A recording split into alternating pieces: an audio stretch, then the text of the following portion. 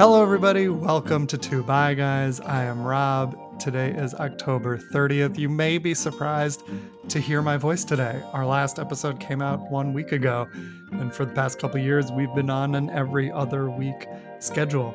And I do want to give you time to listen to the last episode because it's awesome.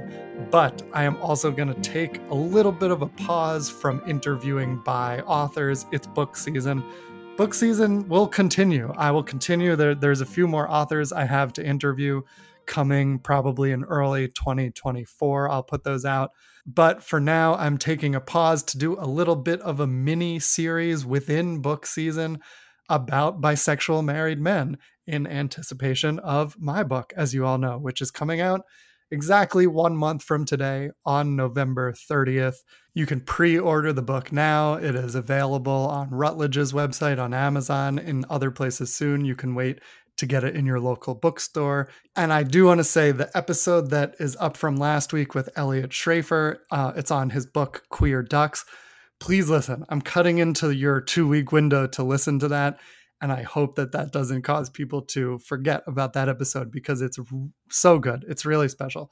I love it. I love that book. I love learning about the science of bisexuality, especially among animals. It's like something we don't often talk about. And it's something that for many, many years was not really studied.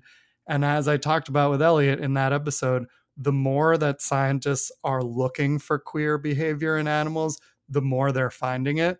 When you look at animals with a binary lens, it causes a lot of misconceptions, which lead to missing things and seeing things a certain way, and often like not taking the time to gender the animals that are having sex and not even realizing that queer sex was happening.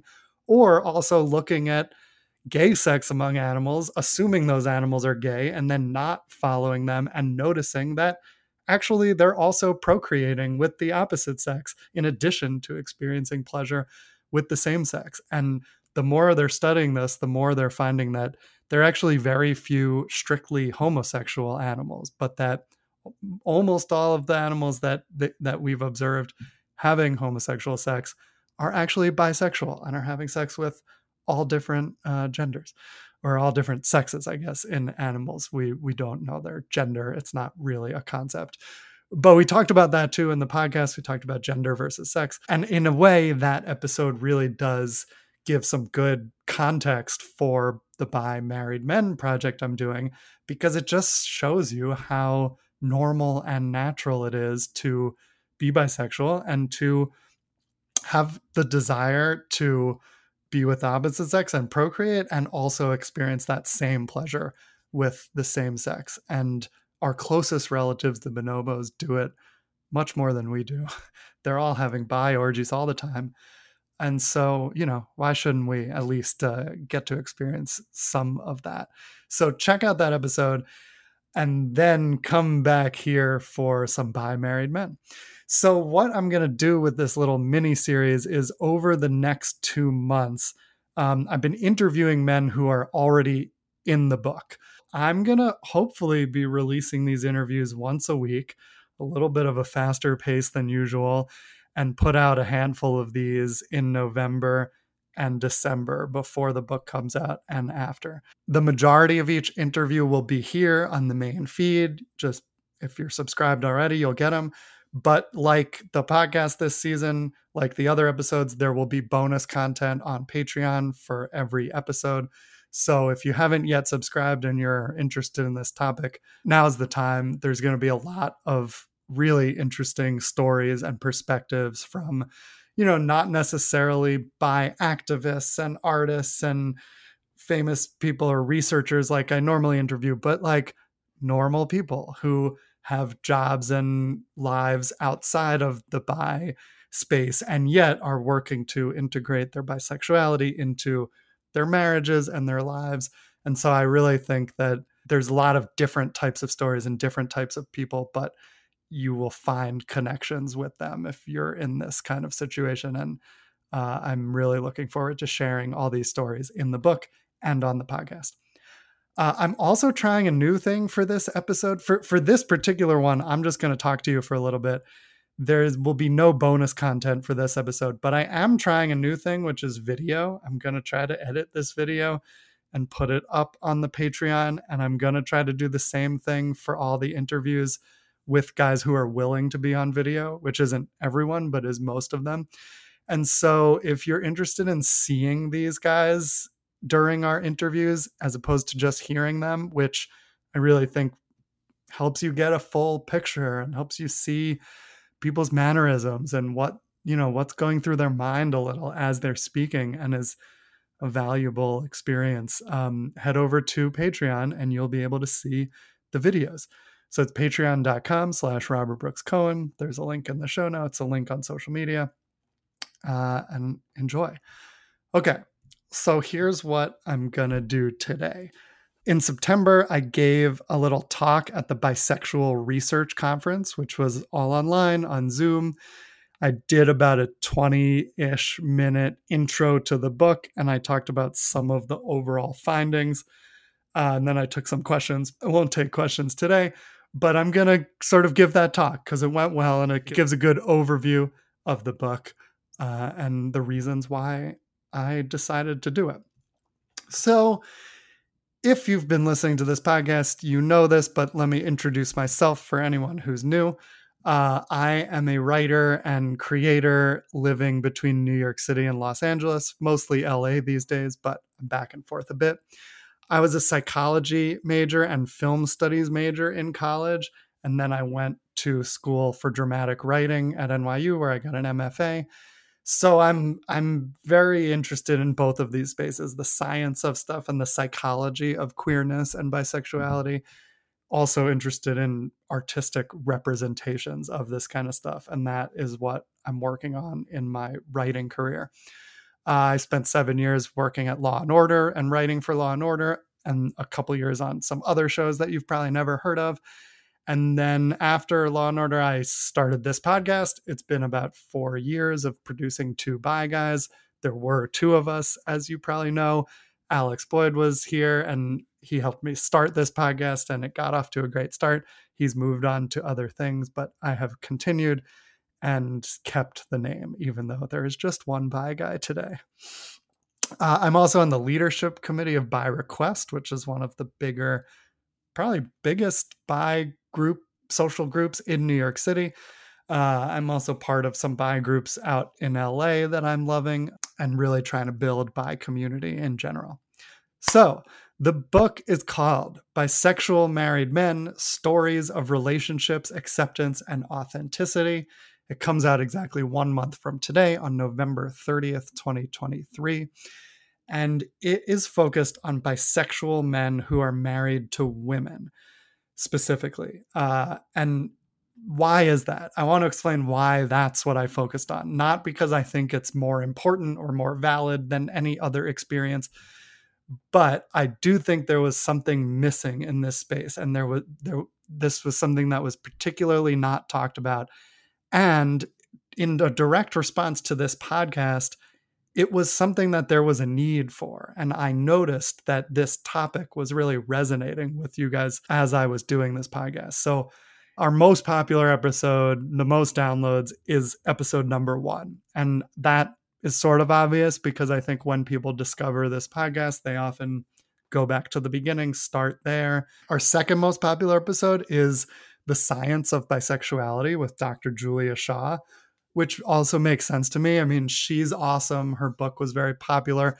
And I think people are really interested in the science of bisexuality. That was an appropriately titled episode. After those two, what I started to notice is that every episode we put out that deals with bisexual married men, and specifically bi men who are married to women, it has double the downloads of other episodes around it. Those are the next most popular episodes besides the first two I mentioned. So clearly this topic was resonating. And then I also get a lot of DMs on our social media handles. People discovering the podcast, people liking an episode, but the vast majority, I mean, not even, it's probably like 80 to 90% of messages that I get these days are from bi married men who are married to women. And many people tell me their story briefly, how long they've been married, when they came out, when they discovered the podcast, telling me that the podcast has been helpful for them accepting this or understanding the dynamics in their marriage. Many of them are not yet out to their wives. Some are out to their wives and that's it, and not out to anyone else. It's just an extremely, extremely common experience. And every week I get messages. And I realized that these men represent a huge portion of the audience of this show, and they're hungry for stories and resources.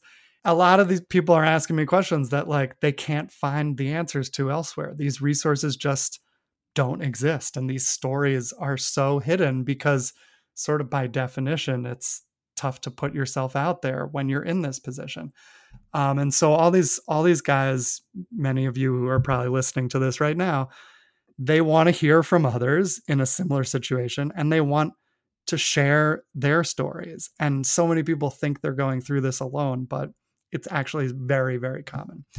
So in the middle of the pandemic in 2020, I had sort of paused the podcast, but I was talking to many of these guys, and I started to interview them, not knowing what the project was, just thinking it's some sort of oral history project.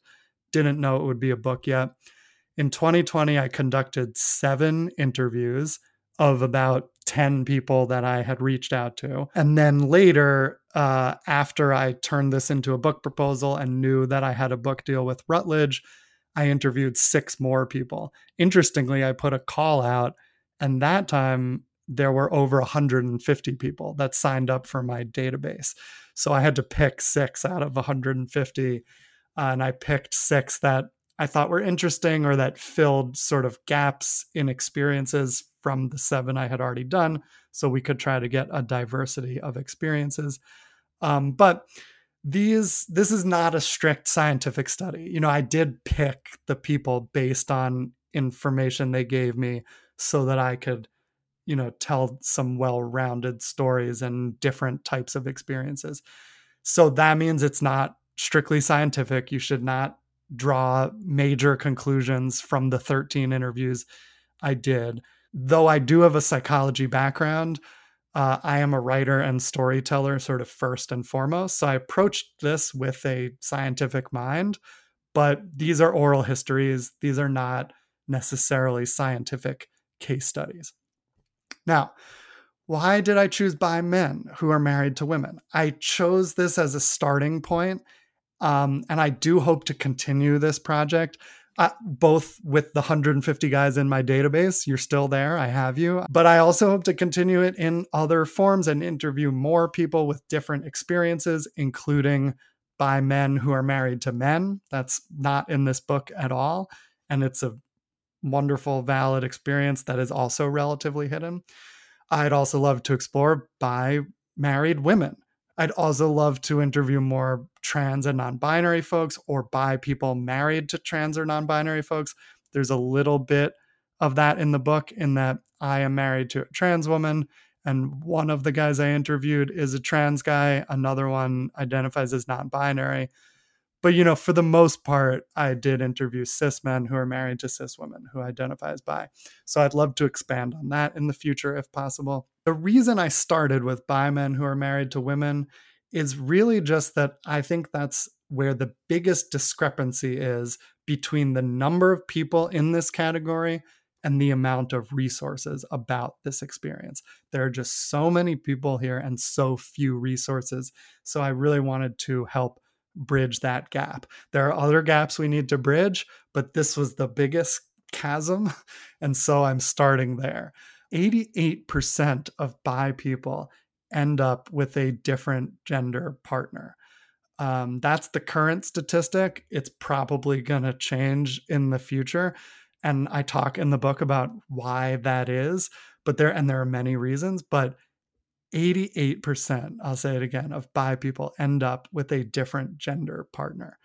A little bit of that is because there are more Kinsey 1s and 2s than 3, 4, 5s, 6s. And also many bi men are not out. And so exactly overlapping with that statistic, which is both an interesting coincidence and also not surprising, is that 88% of bi men are not out, which makes sense because if you're not out, you're probably not going to end up with a same gender partner.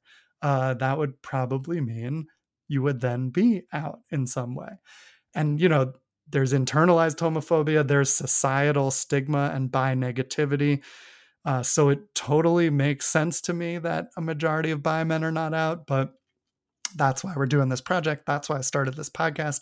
I do think that there are so many benefits to being out, no matter what partnership you choose. And so I really want to share these stories to help normalize this stuff. And I'll talk more about coming out in a minute. Okay, so that's basically the intro. Why did I do this? Is just there are so many bi men married to women, majority who are not out, and there are barely any stories or resources about this. And where there are often a lot of misconceptions. This person is really gay and can't come to terms with it, or things like, or like why, speculation about why people are closeted or what goes on behind closed doors. And like these stories, I think, will help dispel a lot of these myths and show you like what these relationships and marriages are really about and what happens inside of them and how hard it can be to work through some of these things, and also the joy and pleasure and honest and good communication that can come out of confronting these things.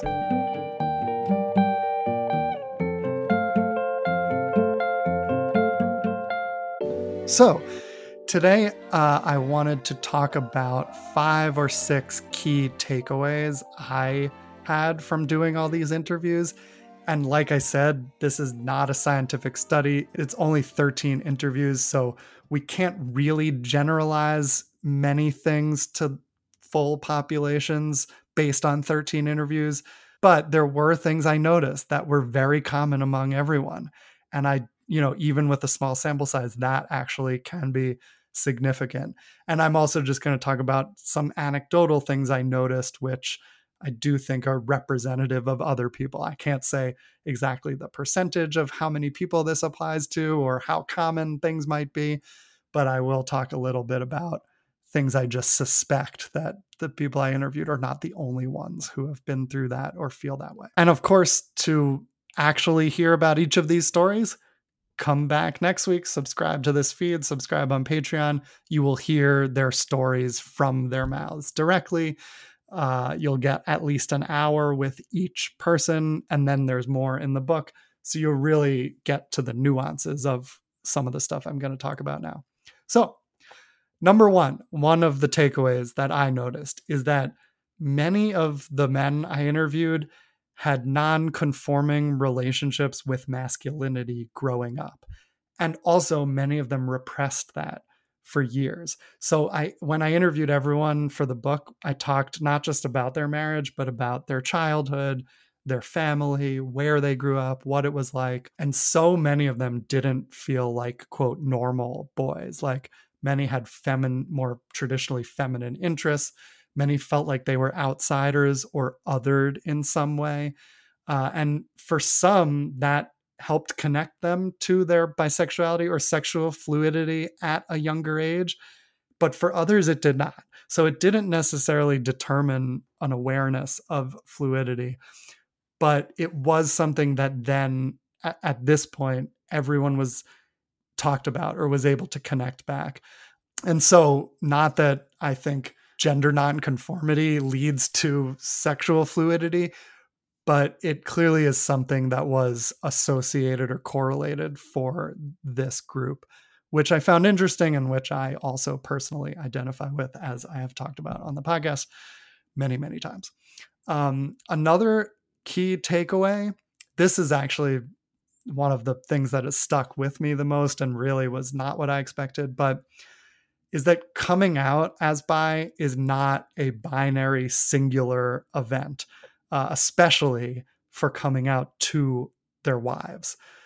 So going into this, like I thought, I was separate out who was out to their wife before they got married and who was not out to their wife until after they got married. And I thought I'd like try to get a good amount of each experience and and separate them and we could compare. But it turned out to not be that simple. Most of the men I interviewed actually had to come out to their wives multiple times, often over many years, going a little bit deeper each time. And that's often because many of us don't realize it until later in life. And many guys get married before that. So when they met their wives or got married, they didn't fully understand their sexuality or their fluidity.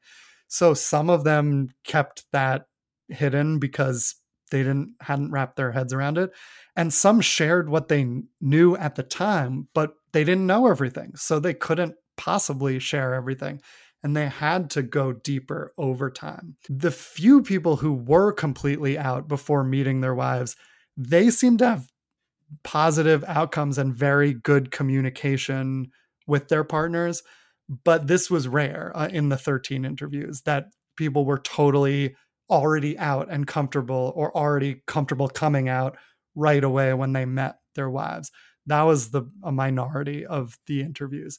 But the thing that I saw lead to authentic and sort of stable partnerships was embracing bisexuality. So for the people that were completely out before they met their wives, many of them had done a lot of work to embrace this in themselves, be comfortable with it, and that's why they were able to come out quickly.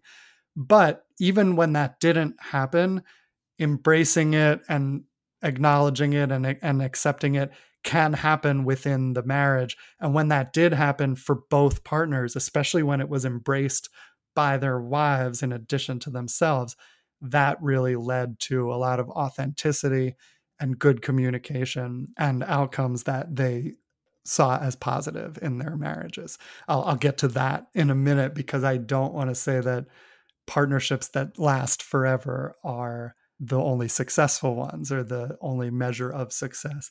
Oh, actually, I will get to that right now. So, number 3 on my list of takeaways is that coming out was a universally positive experience for all 13 men I interviewed, even when it led to a marriage ending, which I found interesting and which has sort of really affected me on like a deep emotional level. So, for those couples that did stay together, coming out was sometimes difficult and caused conflict, but over time, it led to a deepening of the relationship and more authenticity. So it's certainly something you have to talk about and work through, especially if you've been married for a while and have not yet talked about it.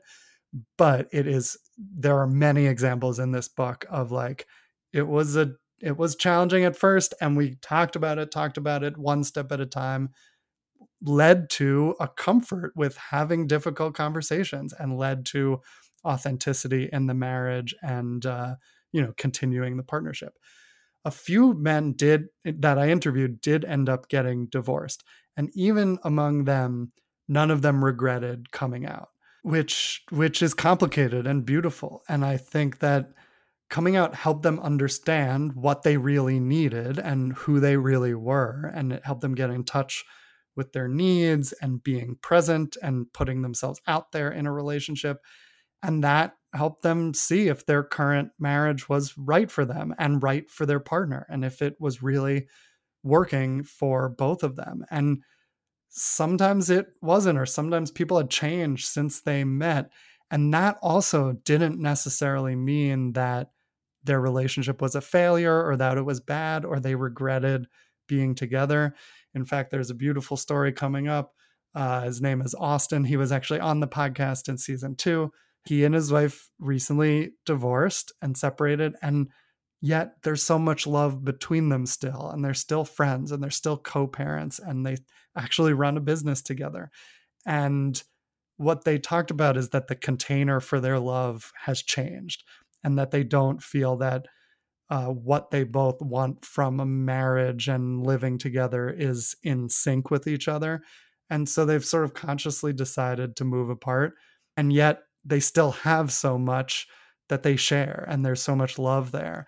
And they view their relationship as a success, even though it has changed and shifted forms. And some people would look at it as it's ended, the marriage is ended. But they don't regret any of it. And I just think that's beautiful. And you should read about that story and listen to that episode. I learned so much from that. Number 4. This is just a quick one, and I think it's really interesting, and I've experienced it. But among the people I interviewed, after coming out as bi, a lot of people were surprised by who came out to them and who revealed things to them once that door was sort of open. And I've talked about this. I've had that experience a lot. So many people in my life have told me they're bi only after I've told them that I'm bi, sometimes right away, sometimes a couple years later. But I really think that it's just hiding in plain sight, so much more common than we think. And once you put yourself out there, it's going to encourage that in return. And that's been a really nice, joyful thing for me, is to learn that, like, oh, some of my good friends are also bi. And I never would have known had we not said something. And actually, in 2 cases in the book, parents of the men I interviewed came out as bi after they did. And some parents even came out as non monogamous. And they had not come out to their own children until the child came out. And it's just like, I mean, there's a lot to unpack there. And some of it we can't even unpack in the book because I'm not talking to those parents and we're not really sifting through it. But I do think that's just fascinating. I mean, to share something like this in common with a parent and not know it until your 30s or 40s. It's fascinating. It's a little fucked up. And it's, I guess, what it really is unfortunate, because, those parents, it must be really hard for them too. I mean, it's so hard for us. It's so hard for the guys I interviewed. It must be even harder for people from older generations, and even fewer examples and representation of how to talk about this, or normalizing it and saying it's okay. So I can understand why those parents kept it hidden. I also think it's so beautiful that when the people I interviewed came out, they then learned this about their own families. Okay, number 5 is about non-monogamy. So non-monogamy and bisexuality often conflated. There is some correlation, but actually, when you look at the statistics, it's only a slight correlation. I have a whole chapter about this in the book on bisexuality and non-monogamy. So in other words, bisexuality does not equal non-monogamy. And yet, the thing that I noticed in these interviews was that non-monogamy became a topic of conversation for almost every man who came out to his wife. But not all of them needed to actually explore non-monogamy. So in other words, the conversation always came up, but it wasn't like all those men who came out wanted to be non-monogamous or needed to explore. It just came up. So I think that, it can come up from the guy's side where maybe he does want to explore. I mean, that did happen. And there are stories in the book where the guy wanted to explore and had to negotiate non-monogamy with their wives. And for some, they kept that going. For some, they tried it and they stopped. Or because of this societal biphobia and these stereotypes, women thought that that's what their husbands would want, or women were afraid that's what they would want, or they made an assumption. And so the conversation came up from their side. And often in that case, the guys were like, no, I don't want to be non-monogamous. We can remain monogamous. I just want you to know that I'm bisexual. So either way, whatever relationship style you choose, it's an important conversation to be prepared for within a marriage, when coming out as bi. Whatever the reasoning is, whichever side it's coming from, whether you want to explore non-monogamy or not, it is going to be a conversation, for better or worse. And, to be honest, I think it's for better. Even if you decide to be monogamous, I think having those conversations can only strengthen your partnership and help dispel assumptions and jealousies, and like really get to know each other better and really closely examine, like, what about non-monogamy are you interested in or not interested in? Does monogamy work for you? What do you really need in your partnership? So So I guess I will editorialize and say, I think the conversation is good no matter where you land or what you decide. The last takeaway I want to talk about are challenges for bi men, the biggest challenges for bi married men that I noticed. Number one is understanding and navigating non-monogamy. When you have that conversation above, it's a whole other can of worms. Like, there's bisexuality and a lot to talk about and work through there. There's also then a lot to understand non-monogamy, and especially if you're going to go down that road and navigate it, there's a lot to learn and a lot of communication to do and a lot of negotiation, ongoing negotiation. So totally a challenge that can be dealt with and in great ways, but it is a new thing for a lot of people that can be challenging. Another thing that's challenging is being in a straight passing relationship, especially after you've come out and embraced your bisexuality and you've stayed together as a couple. That can be really tough. A lot of people, once they've done all that work, they don't like to be seen as a straight couple and they want to find ways to be visibly bi. But that can be hard in a straight passing marriage. It can be hard without constantly asserting yourself and asserting your bisexuality. And sometimes doing that can leave partners feeling uneasy. It's like, why do you want to talk about this so much if we're in a monogamous marriage? And there are a lot of really good answers to that question and valid answers to that question. But that's something that has to be talked through, and it can hold people back from being fully out in the world as bi.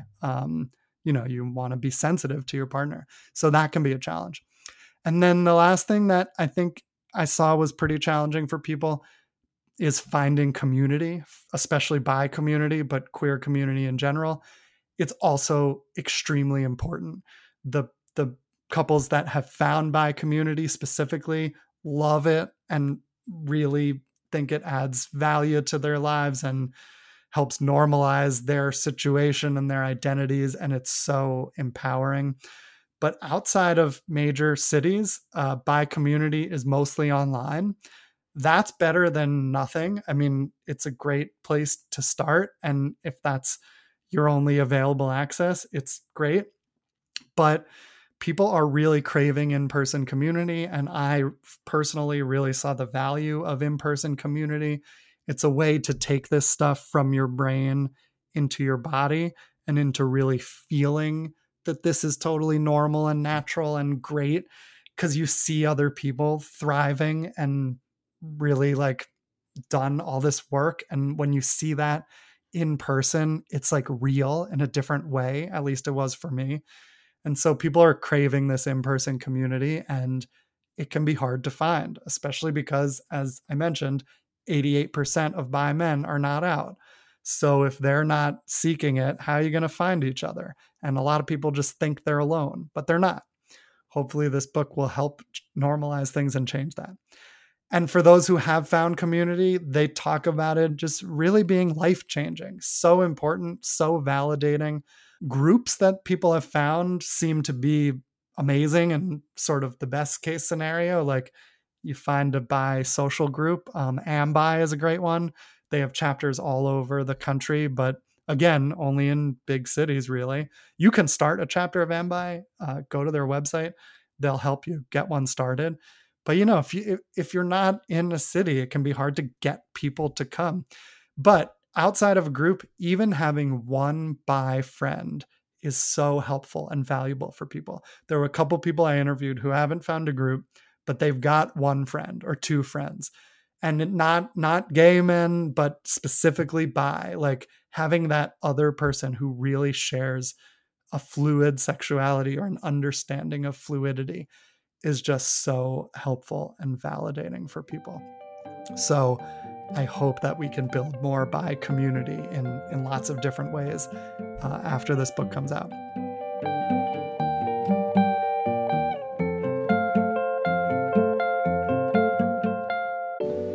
So, overall thoughts for the future. I think that this book and this project is sort of like a time capsule of what these marriages are like now. I think so much is changing in this moment we're living in. So much has changed in the last 5 years, 6 years since I came out. And so much is going to keep changing. This is really like becoming a more visible topic, gender fluidity and sexual fluidity. And I'm so grateful for that. And I think as the next generation learns more about bisexuality and gender fluidity, these marriages will change and look different. And hopefully, some of these challenges and obstacles will get a little easier and there won't be so much stigma and shame. The youngest guy interviewed for the book was 30 at the time of the interview. So pretty much everyone is in like the millennial or Gen X generations. And then there's one boomer.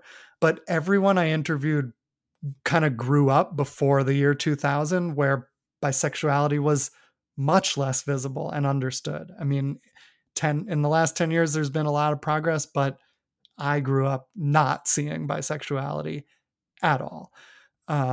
It was just totally invisible to me. I thought it was gay or straight. It was very binary. And so a lot of the stories in the book, if not all of them, are people who grew up with a similar mindset and had to change that, adjust it, work on that, and come up with a new conception of sexuality and gender that fit what they were feeling. And so that work was really hard. And you'll hear about those stories and the challenges of that. And I hope that that's changing, but like as much as it is changing, we still have a long way to go, in my opinion. We still need way more resources, way more visibility of this experience. We especially need more bi community just to normalize this. You know, bi men, bi people are the majority of the LGBT community. We're 57% of the LGBT community. And yet this is still such a hidden experience. So I hope that this is like part of a building snowball and we get more and more and more until this sort of is seen as like not an aberration or a confusing thing, but as the norm. And my final thought is just that like I focused on this group for now. And obviously, there's so much work to do in all areas of queerness and bisexuality and gender. But I do see this group of men, bi men married to women, in a unique and special position. Like I see us as a bridge in some ways because many of them grew up and have lived a lot of their lives in straight culture and identifying as straight and coming out later in life. And then now we're part of this queer culture and we're increasingly accepted and increasingly visible.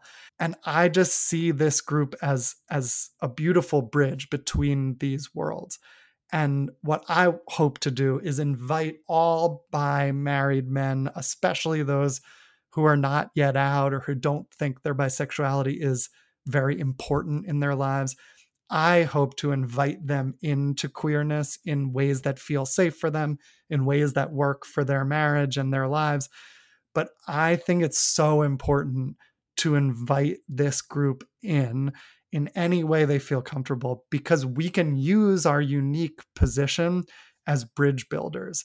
I think we can help normalize this stuff to the cis het straight crowd who may be wary and not see this as something that is close to them. I think bi married men are in sort of a wonderful, unique position to like show that spectrum and what it is. And that very often we're looking at the ends of the spectrum, and these men are somewhere in the middle. And like it's so hidden, and that's what we really need to bridge this gap is people living in the middle of this spectrum and thriving in it and being their authentic selves within that and figuring out their place on that spectrum. And so I really am so grateful to all 13 guys I interviewed and their wives.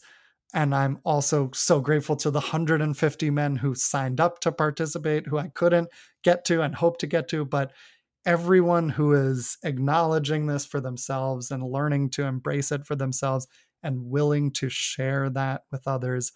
It's such important work. It's such important visibility. I'm so glad that there's more and more of us out there. And I hope that hearing these stories in the book and here on the feed will encourage more people to find that connection with others, to find that community, and to be more out in whatever way they choose and be more visible. I know it's hard. I would never tell an individual person to come out because I don't know your circumstances and it can be unsafe.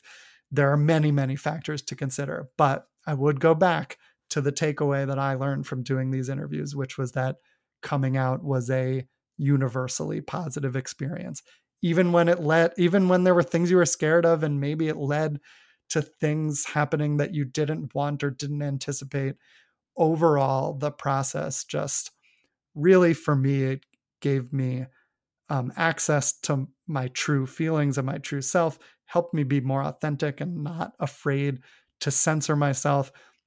And that transferred to other areas of my life. It helped me really live in the moment and become more comfortable with whatever happens in my life and wherever it leads, and to find joy and authenticity now and the moment, because you can always do that. We don't have to be always working for a specific goal and waiting for happiness until we get there. We can embrace and love ourselves as we are now, and to me, that's the best path forward, especially in the face of things that seem scary and things that seem impossible. It's not. You can do it. And hopefully these stories will help give you some frame of reference and some people to connect with and stories to connect with. So thank you for listening to this episode. That is basically all I've got for you today. Hopefully that gives you an overview of what the book will be about. You can find the link to purchase the book in the show notes here on Two Bi Guys social media. I am almost done with my website. You can buy it from my website soon. I will announce that as soon as it's done, hopefully next week. Stay tuned for some interviews with bi-married men. And if you want to hear the full interviews, and if you want to see these guys on video, not just audio, head to patreon.com/RobertBrooksCohen. Sign up for the Patreon. I really appreciate everyone who has signed up so far. It helps me keep this going. I would take questions like I did at the Bi Research Conference, but this is a podcast, so I can't take questions. What else? Anything else? I think that's it. Check out Queer Ducks with Elliot Schrafer. Check out the last episode, and stay tuned for more right here about bisexual married men.